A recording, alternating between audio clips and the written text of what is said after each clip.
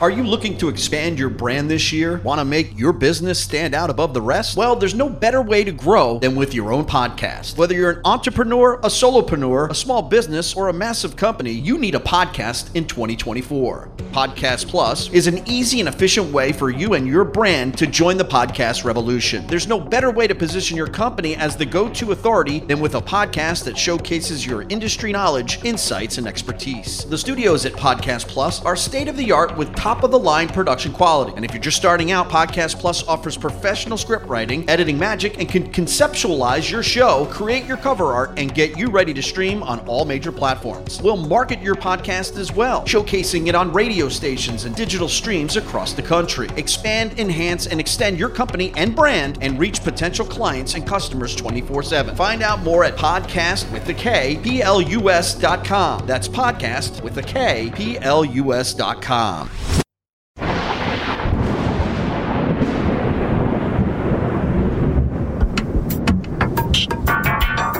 What you believe might not be. Step into the zone of the vast unknown.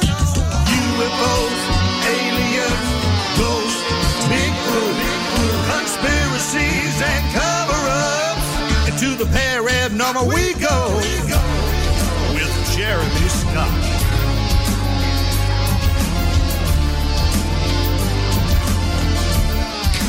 From the cold, dark depths of a secret dungeon somewhere deep in the remote Pacific Northwest, we don't take a week off on Memorial Day weekend. We're here and we're live, and it's good to be with you here tonight. We've got two separate hours, two totally different subjects.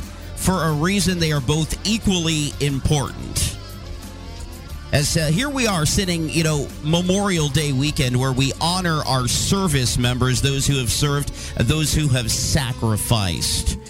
And so we say thank you to anybody who has served, and we thank you for your service and for your sacrifice, and not only you, but your families as well, because it does take a toll on the families as well. And speaking of war and those who have served, there's the continuing war that has now reached the 3-month mark between Russia and Ukraine. It tipped off in late February, and here we are in late May.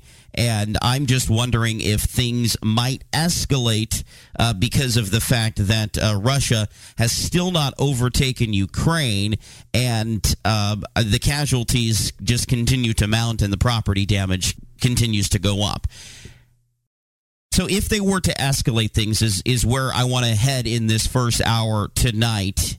If they were to escalate things, how would they do that? They would probably do that with nuclear weapons. And I've heard from a lot of you in the past couple of days that this is really kind of got you thinking a little bit. And I want to bring in James F. Ponder, who has been here before on the program and is going to share some very, very important, vital information for us tonight. He has a BA in history, a minor in astronomy. He enlisted in the U.S. Army in 1975 and was an officer from 1978 to 1987, where he taught Soviet tactics and strategies, Russian and Warsaw Pact equipment, and specialized in their nuclear and space systems as well as deployment of forces.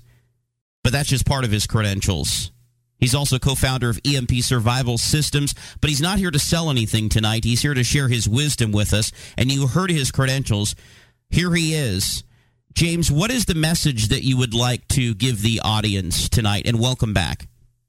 Thank you very much, Jeremy, and thank you for letting me speak to your audience about something that's really important to me and important to your listeners, because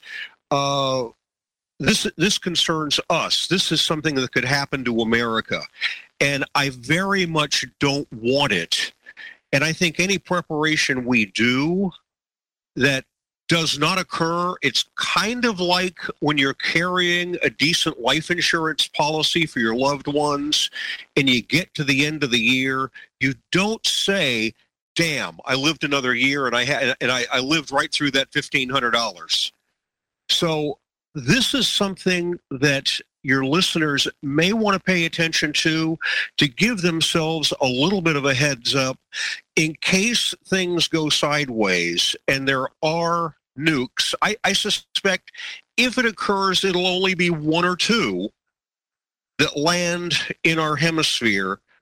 There are ways to survive it. This does not have to mean instant death unless it lands right over your zip code, in which case that's okay. Let's start there because terribly unfortunate. Probably the number one comment that we've been getting is, we can't survive this. If this were to happen, this is doomsday. It's doomsday for us and it's doomsday for them. But history says that that's not necessarily the case, right, James? Correct. Far more people die from flying glass and falling concrete and just bad water, the few days, and lack of food or bad food in the few weeks after a nuke than die from the explosion itself. It's kind of like people talking about the U.S. Civil War. Oh, it killed 670,000 people. Yes, in combat and the diseases that occurred in combat and the wounds that led to death. That was about 670,000 Americans that killed each other. But over the next 5 years, 3 million Americans died in the depression that occurred because we wiped out each other's farmland. Those of us in the South, the militaries intruded way into the North. The North burned a lot of Southern farmland and people starved. There were a lot more deaths from the result of the war than from the war itself. All are tragic, of course. But the thing is, if you think about, if the nuke doesn't kill me, why should I let flying glass or falling concrete kill me? I can live another day. And we have two examples from this, one nuclear and one non-nuclear. That is the double tap of Hiroshima and Nagasaki and Hurricane Katrina. And I'm going to address both of those to your audience in this hour. And in those cases, what, the government warned the people about how they could survive the crisis to come?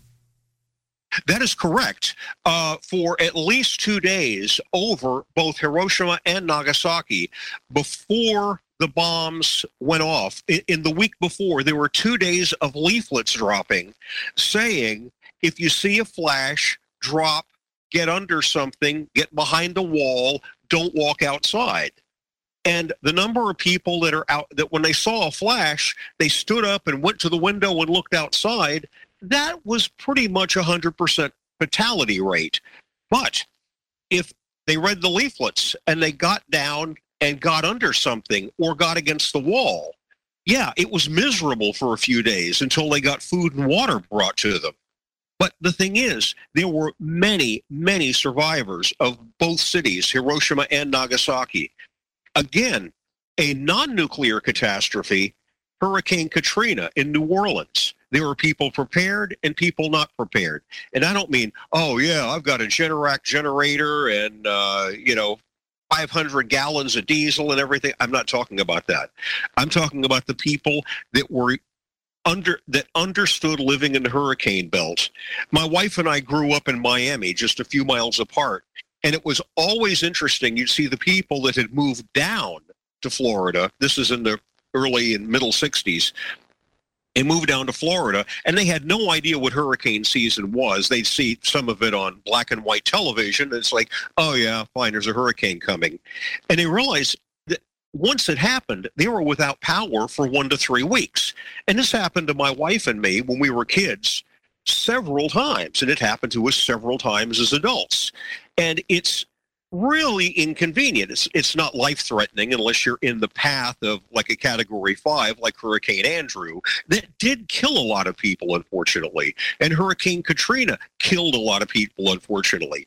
But a lot of people after the fact died that didn't need to at all because they didn't have basic preparedness. And I want to discuss nuclear preparedness because we can all hope and most of all pray it never lands in our country, or the Russians never try to solve one of their battles that aren't going well with a nuke.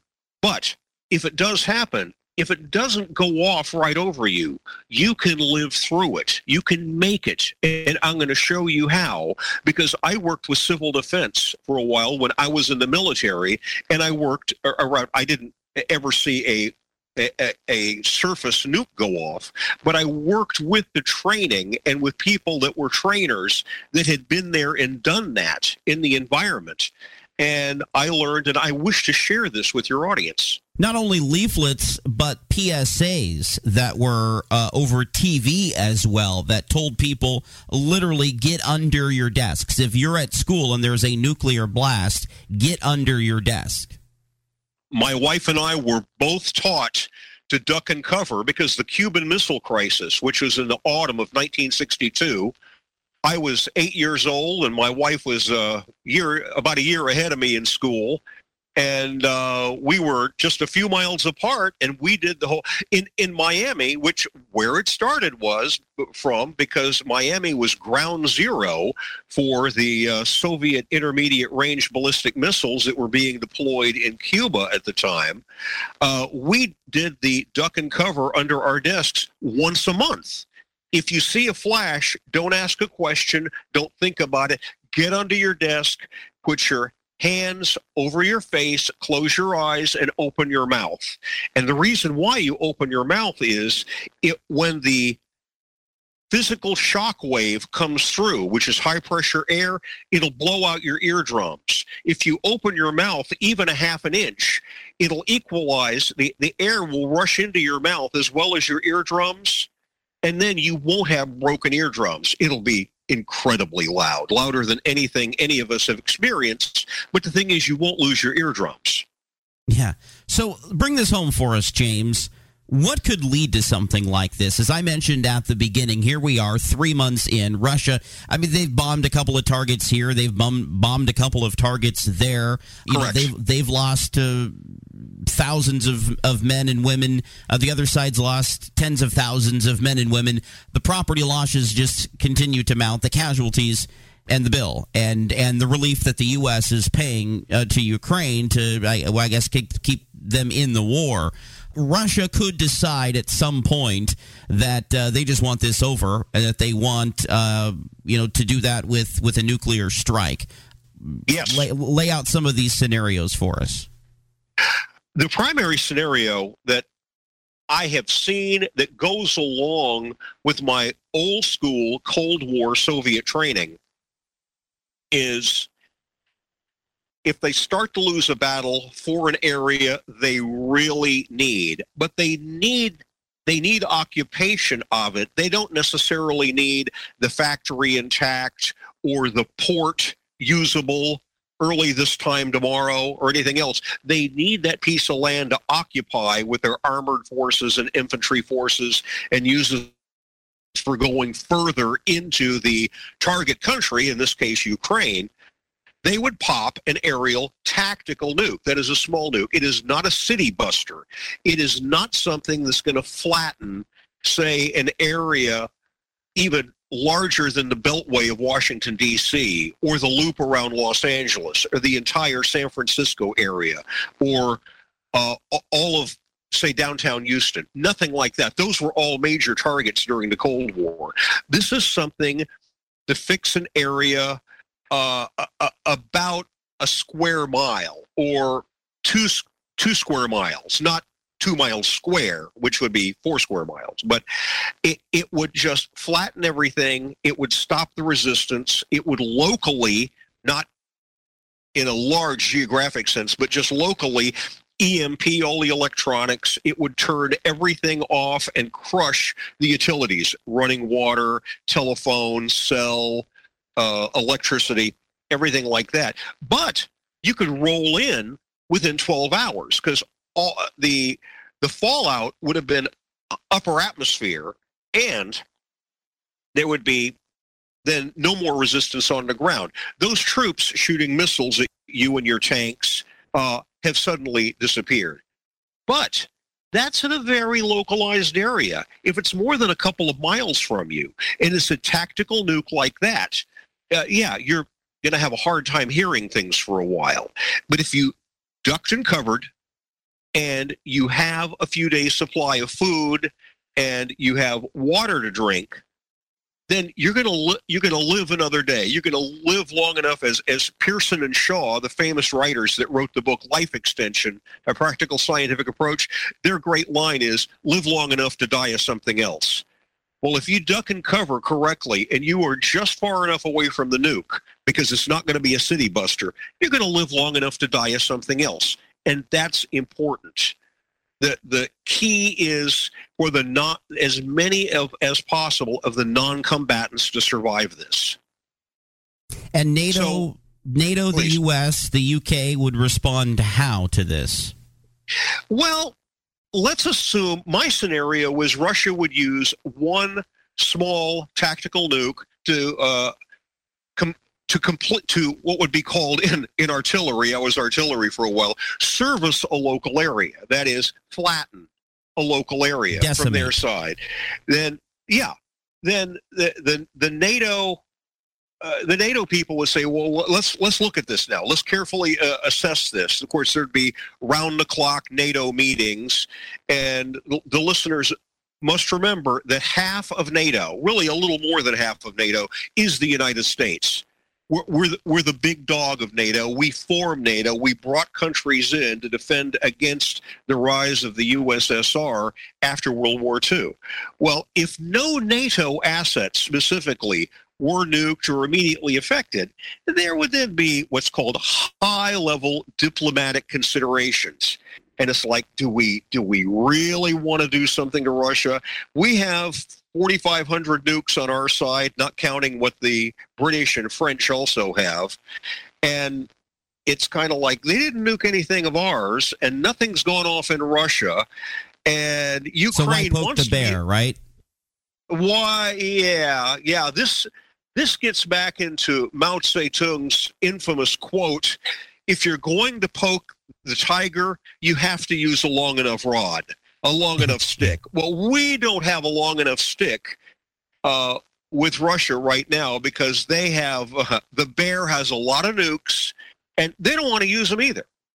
I heard a Soviet expert above my level, a linguist, that was also trained in Islam, and he said, quite literally, if you're on jihad, you're not interested in seeing your grandchildren. If you're merely a communist with your finger on the button, your idea is, am I going to live long enough to see my grandchildren again? Are they going to bounce the rubble on our side if we bounce the rubble on their side? And I mean, bouncing the rubble is bombing something that's already been bombed before. That's an old World War II term, but it's more so in the nuclear era. So they're going to talk about it some more and everything else, and it's kind of like there will be international loud condemnations of Russia, and they'll say, don't do that again or we'll launch.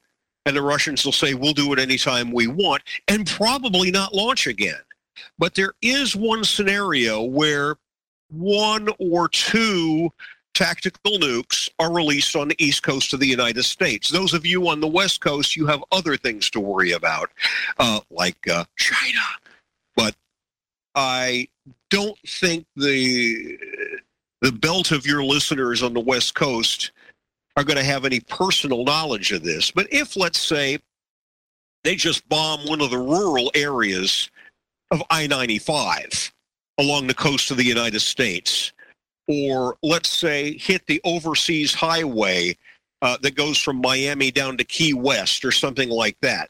Yeah, there's a nuke going off in the United States, and this is possible without a full exchange. Of course, we'll bomb a factory of theirs in Siberia or something like this. This is a low-level exchange where we point fingers and curse at each other and have to spend another $1 trillion or so rebuilding things.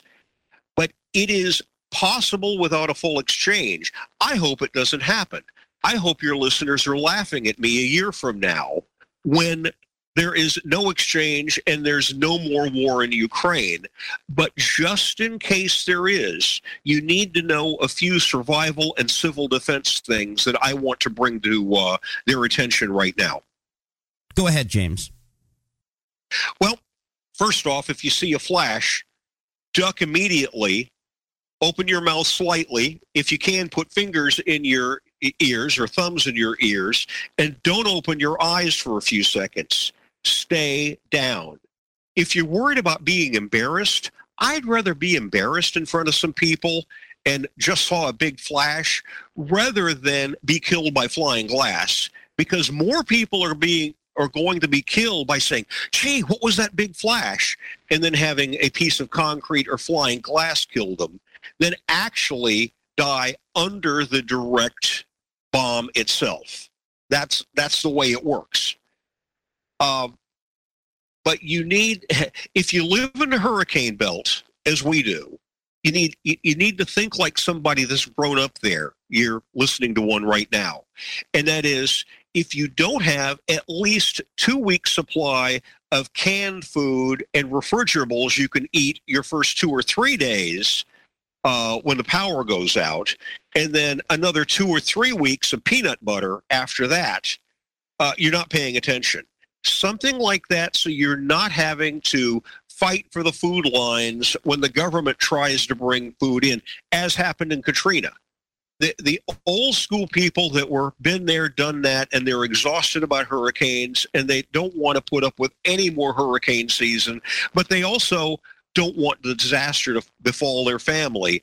They will have a chest freezer that'll keep food cold several days after the power goes out, and probably 20 jars of peanut butter and canned milk and a lot of canned food and everything else they just rotate through. I'm not talking about preppers that have 1.5 million calories per person for several years saved up. I'm not talking about that. I'm not talking about end-of-the-world preppers. I'm talking about regular preparedness for hurricane season. You can do this, and it's not that expensive. James, I want to have you lay out for us, again, not only some of these continued tips on how we can survive a nuclear blast, but about how the infrastructure of civil defense has broken down. Give us a teaser on that. Sure. It's very interesting. In a 12-and-a-half-year period, I actually, when you wanted me to give this presentation, I had to enumerate how long it lasted. I know exactly when civil defense started falling apart and exactly when it ended. And it surprised me. The whole thing occurred in 12-and-a-half years. Civil defense was a very real, robust part of American society that when you were growing up, I didn't live in the city of Miami, but I was right outside of it for almost 50 years. You'd see signs on the wall: civil defense emplacement, sea management, go to shelter below or go to basement. You could only have one level of basement in Miami because of the water table and because of the level. It's advice that actually still holds true today. Hate to cut you off, but we'll continue with James F. Ponder when the bombs drop on Into the Paranormal.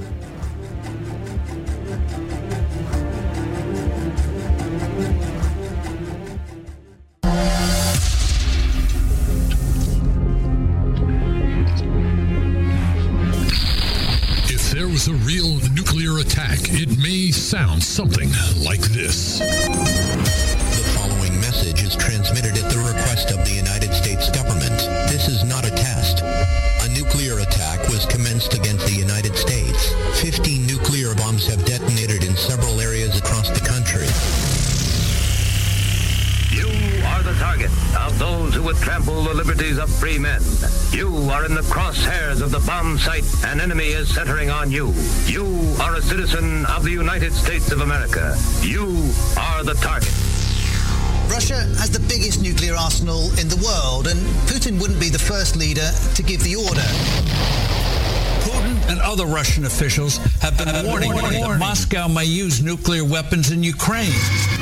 It plans to deploy its newly tested intercontinental ballistic missiles capable of reaching the United States by its autumn.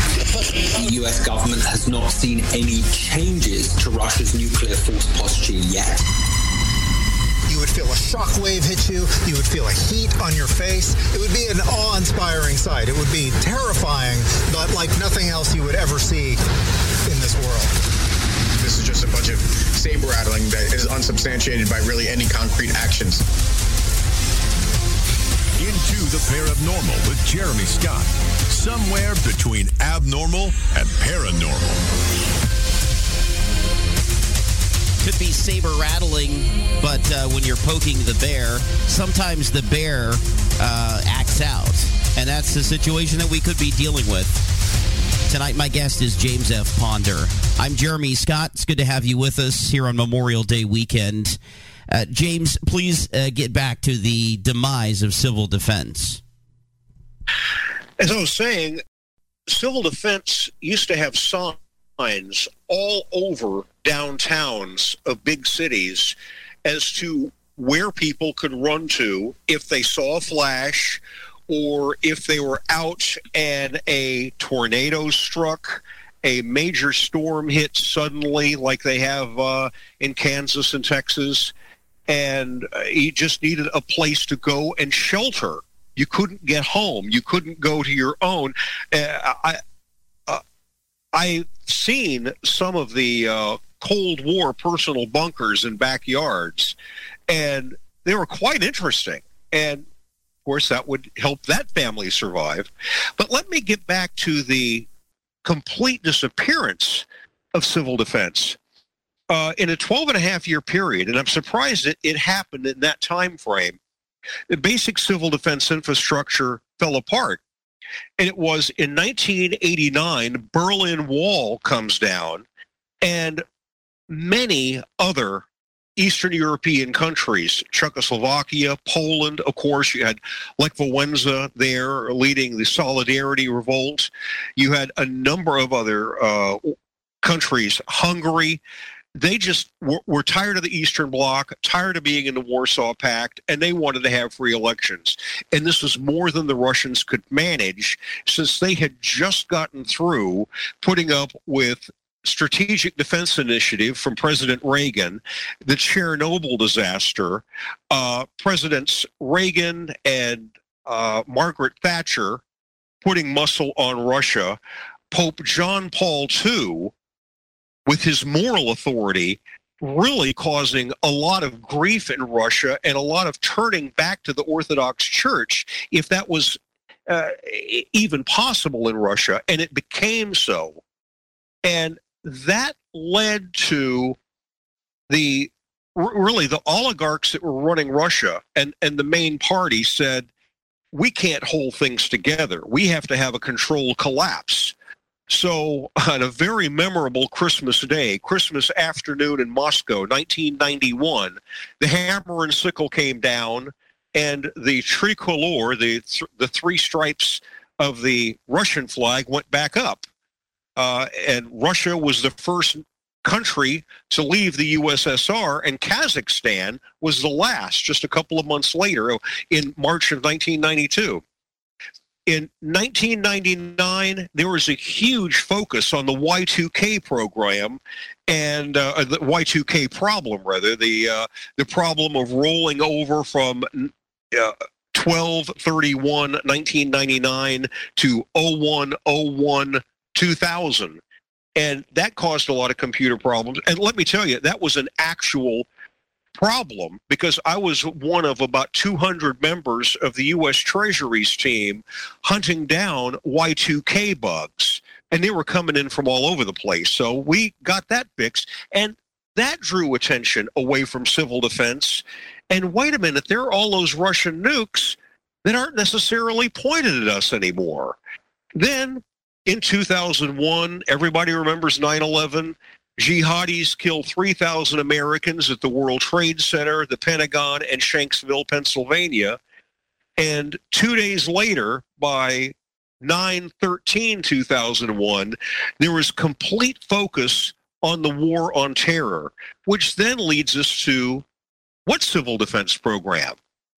Now, when I was in the Army, when I was in the active reserves, I had to deal with the Miami and Fort Lauderdale civil defense people to make sure we had their phone numbers, they had our telephone numbers.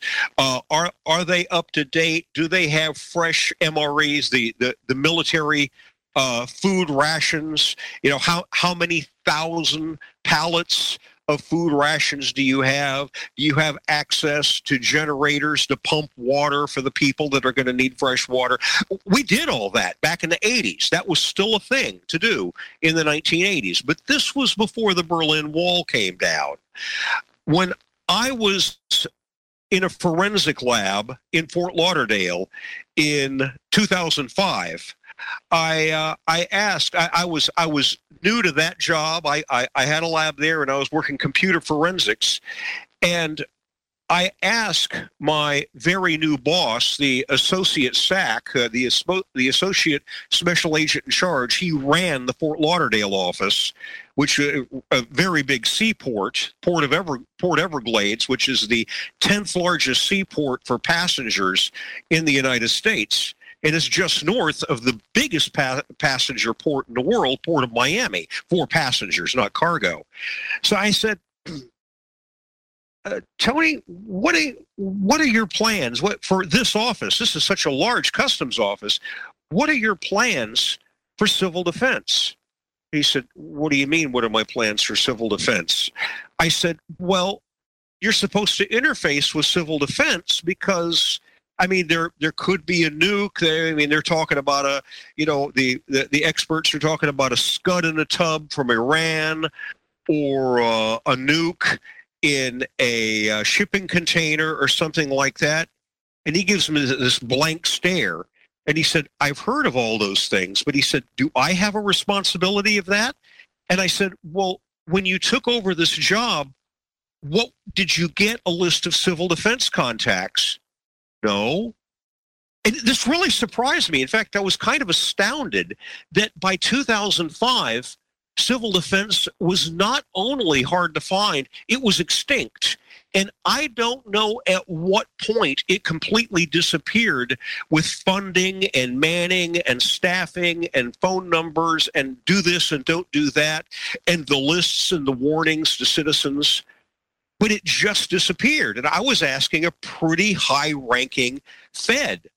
And I asked his deputy about 2 or 3 months later. She was really quite sharp, and I thought she might have an answer for me because she had a completely different background. I said, Mary, I got a question for you. And I said, just give me an answer off the top of your head. I said, we get intel that there's a ticking nuke in a shipping container at Port Everglades. Now, that's 3 miles from where our office was in downtown Fort Lauderdale. I said, what orders do you give? And she said, are you serious? I said, yes. What orders do you give if we get word that there's a ticking nuke at Port Everglades? She said, everybody get in your vehicles and head west. I said, no, don't we have a team to deploy to them? Do we have anybody that's going to assist FEMA or any? She said, no, there's no briefing on that at all. And so I got double confirmation here that people that had more experience, not talking computer experience or Russia experience, but government interface infrastructure experience, they had no idea about civil defense, and why they should know about it right now. So it was extinct by 2005. So at this point, Jeremy, your listeners need to be their own civil defense. They need to have, it's hard to put away water.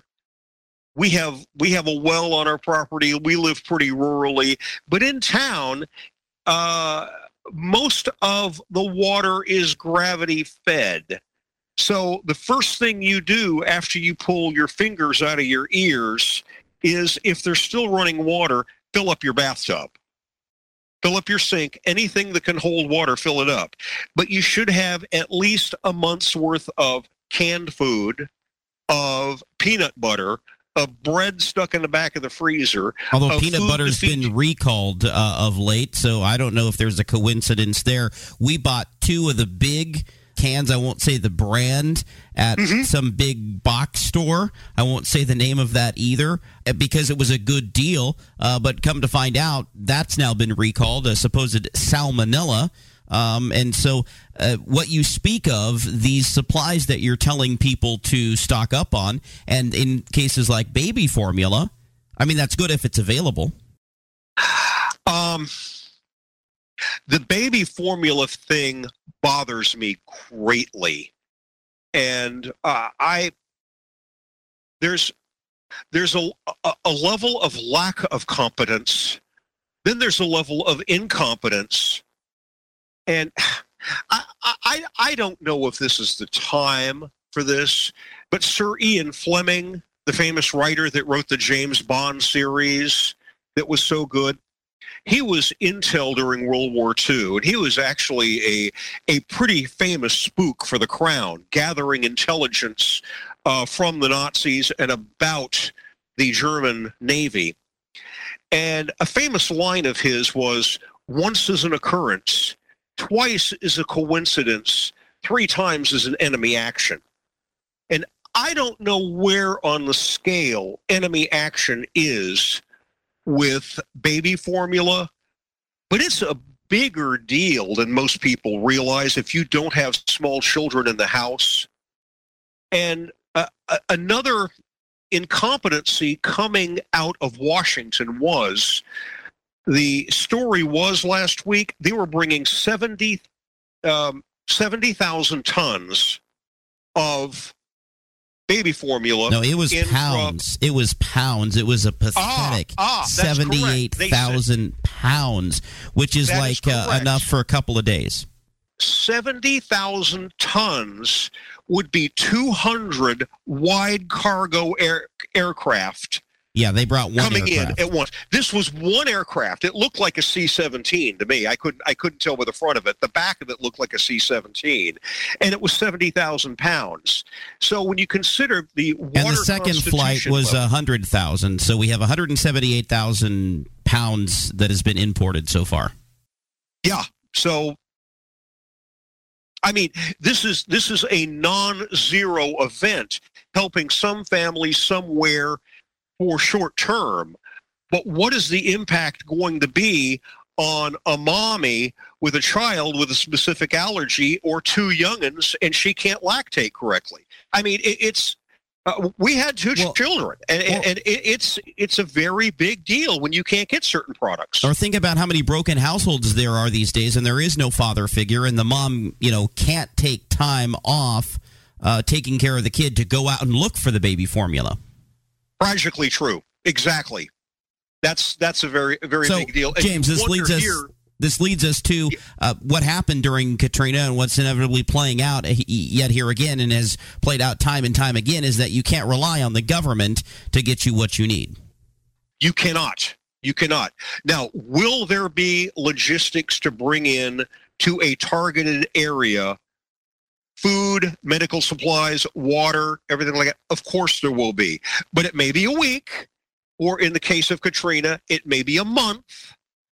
But there will be. Or they may send it overseas to the illegal immigrants before they send it here, as happened. Right. And remember, Ukraine's border is sacrosanct, but our border with Mexico is not. That's right. I have a real problem with not taking care of Americans first. And I probably shouldn't comment any further on it, but you have made a point to your listeners, yes. 30 days? Should we maybe go beyond 30 days? If you can. But keep in mind, anything that you have puts you ahead of people that just have something in the pantry. But don't tell people what you have. I'm sorry? But don't tell people what you have. Well, I think now, coming from a Christian background as I do, Fight Club is not the kind of movie we would watch all the time for entertainment, but I think that everybody should see Fight Club at least one time, because in spite of some of the bizarre humor and activity in it, the underlying fact is the key about Fight Club is you don't talk about Fight Club. You can be a member of it, you can participate in it, you're active in it, but you do not talk about Fight Club. When you do your preparations, you don't broadcast it, because you will then have somebody show up at your front door with a wagon and a shotgun saying, fill it. And you don't want that to happen. Or worse, they come in the middle of the night and you don't get a chance in which to defend yourself. James, we have maybe 5 minutes left in our conversation. Can you sum up everything you've told us so far into that 5 minutes? There is a famous book written in the 70s called The Age of Uncertainty. It was an economics book, and the title alone applies to so many things. I have seen so many changes over my, in the grand scheme of things, relatively short life, and we have all witnessed so many changes from decade to decade, and that which goes on now would not have been even believable a few years before the internet. Addictions and behaviors and school shootings brought on by online bullying. Well, what is that? Well, it occurs on this app on my smartphone. Well, what's a smartphone and what's an app? There is so much change going on. I cannot recommend to your audience anything that's going to happen beyond the next 5 minutes. But if you look at what is going on right now, a war that so many people saw coming and nobody did anything about, and nobody tried to diplomatically stop Putin. But then again, when this is something I didn't bring up, when the wall came down and the Eastern Europeans broke away from the Warsaw Pact, one of the things that was promised to Gorbachev and to Putin, to Yeltsin, and then Medvedev, and then Putin, was not 1 foot closer. And that was, we would not move NATO 1 foot closer than East Germany, because they had just thrown up their hands and they said, well, we're going to lose East Germany completely to NATO. But they had no idea that they were going to lose Hungary. And look at the Russian point of view. They're losing Hungary and Poland and Czechoslovakia, all of these allied nations of theirs. They're now having them as NATO countries with missiles pointed at Moscow. And the Russians view this as an existential threat, not just Putin, but the elected class. Not just the elected class, but the people of Russia. And I understand that, because we in the United States and the members of NATO broke the deal. Now, that's the background, and there's nothing you and I at our level can do about it. But we can take protective measures to make sure our loved ones live through this. And the thing is, if the bomb goes off 2 states away and you lose power and thereby you lose water, no phone, no internet, you're still going to have a major problem. You better have a minimum of 30 days supply of food, any medicines that a family member needs, some canned things that don't require refrigeration, basic first aid supplies, and a willingness to keep your mouth shut. I want as many of our people as possible to survive the coming unpleasant times, and I can't say what it is. I don't know what it is. If I could predict things, I'd have bought Apple and Cisco back when they were zero. But I can't see more than 5 minutes into the future. But if you do these things, it's almost a guarantee something bad is going to happen where you're going to need that food supply, even if it's just unemployment, even if you just lose your job for a couple of months. If you have food put away, you're at least not going to have a grocery bill while you're out looking for another job. So, friends, listeners of Jeremy's great show, I've been honored to be on this show several times before. please, friends, take care of you. Put aside some every time you go to the grocery store, a little more, take inventory, be careful of you, and just make sure you've got more than a month's supply to get through something that could happen and hopefully never will. And hopefully people are going to think back on this and laugh at me, and I would revel in that. Please understand me. James, and again, for those who are just joining us, remind the audience how few nuclear weapons it would take to implode the power grid in the U.S. 2 in the upper stratosphere, lower exosphere, 2 to take down the power grid reliably for most of the United States, 5 small nukes to get a guaranteed wipeout of North America, all of southern Canada, all of the continental United States, and the top quarter of Mexico, grid down. It ain't coming back for a while. Yeah, how long would it take to rebuild a grid meltdown of that magnitude? Optimistically, 2 years. Realistically, 4 or 5. There have been several attempts to rebuild the grid. President Trump funded it. It was funded before. There have been, say what you will about him. I know a lot of people view him as a curse word. President Trump had a line item in the 2018 budget for the planting of 1 trillion trees to reduce carbon dioxide. Now, I don't know if that line item got fulfilled or not, but that's a pretty good way of taking care of carbon and not screwing up our pumping of natural gas and oil. So every president thinks about, well, we need to do something about the power grid, either make it more robust against EMP or put more power stations out there or put the switches in that are more secure and more reliable from hacks. It never gets finished. So assume it's still broken. Thank you for a life-saving wealth of information tonight. Appreciate you having me on. Thanks so much, Jeremy. When the bombs drop, you want to be prepared. We'll be back with more Into the Paranormal. There's another hour of Into the Paranormal coming up. Hold on to your seats.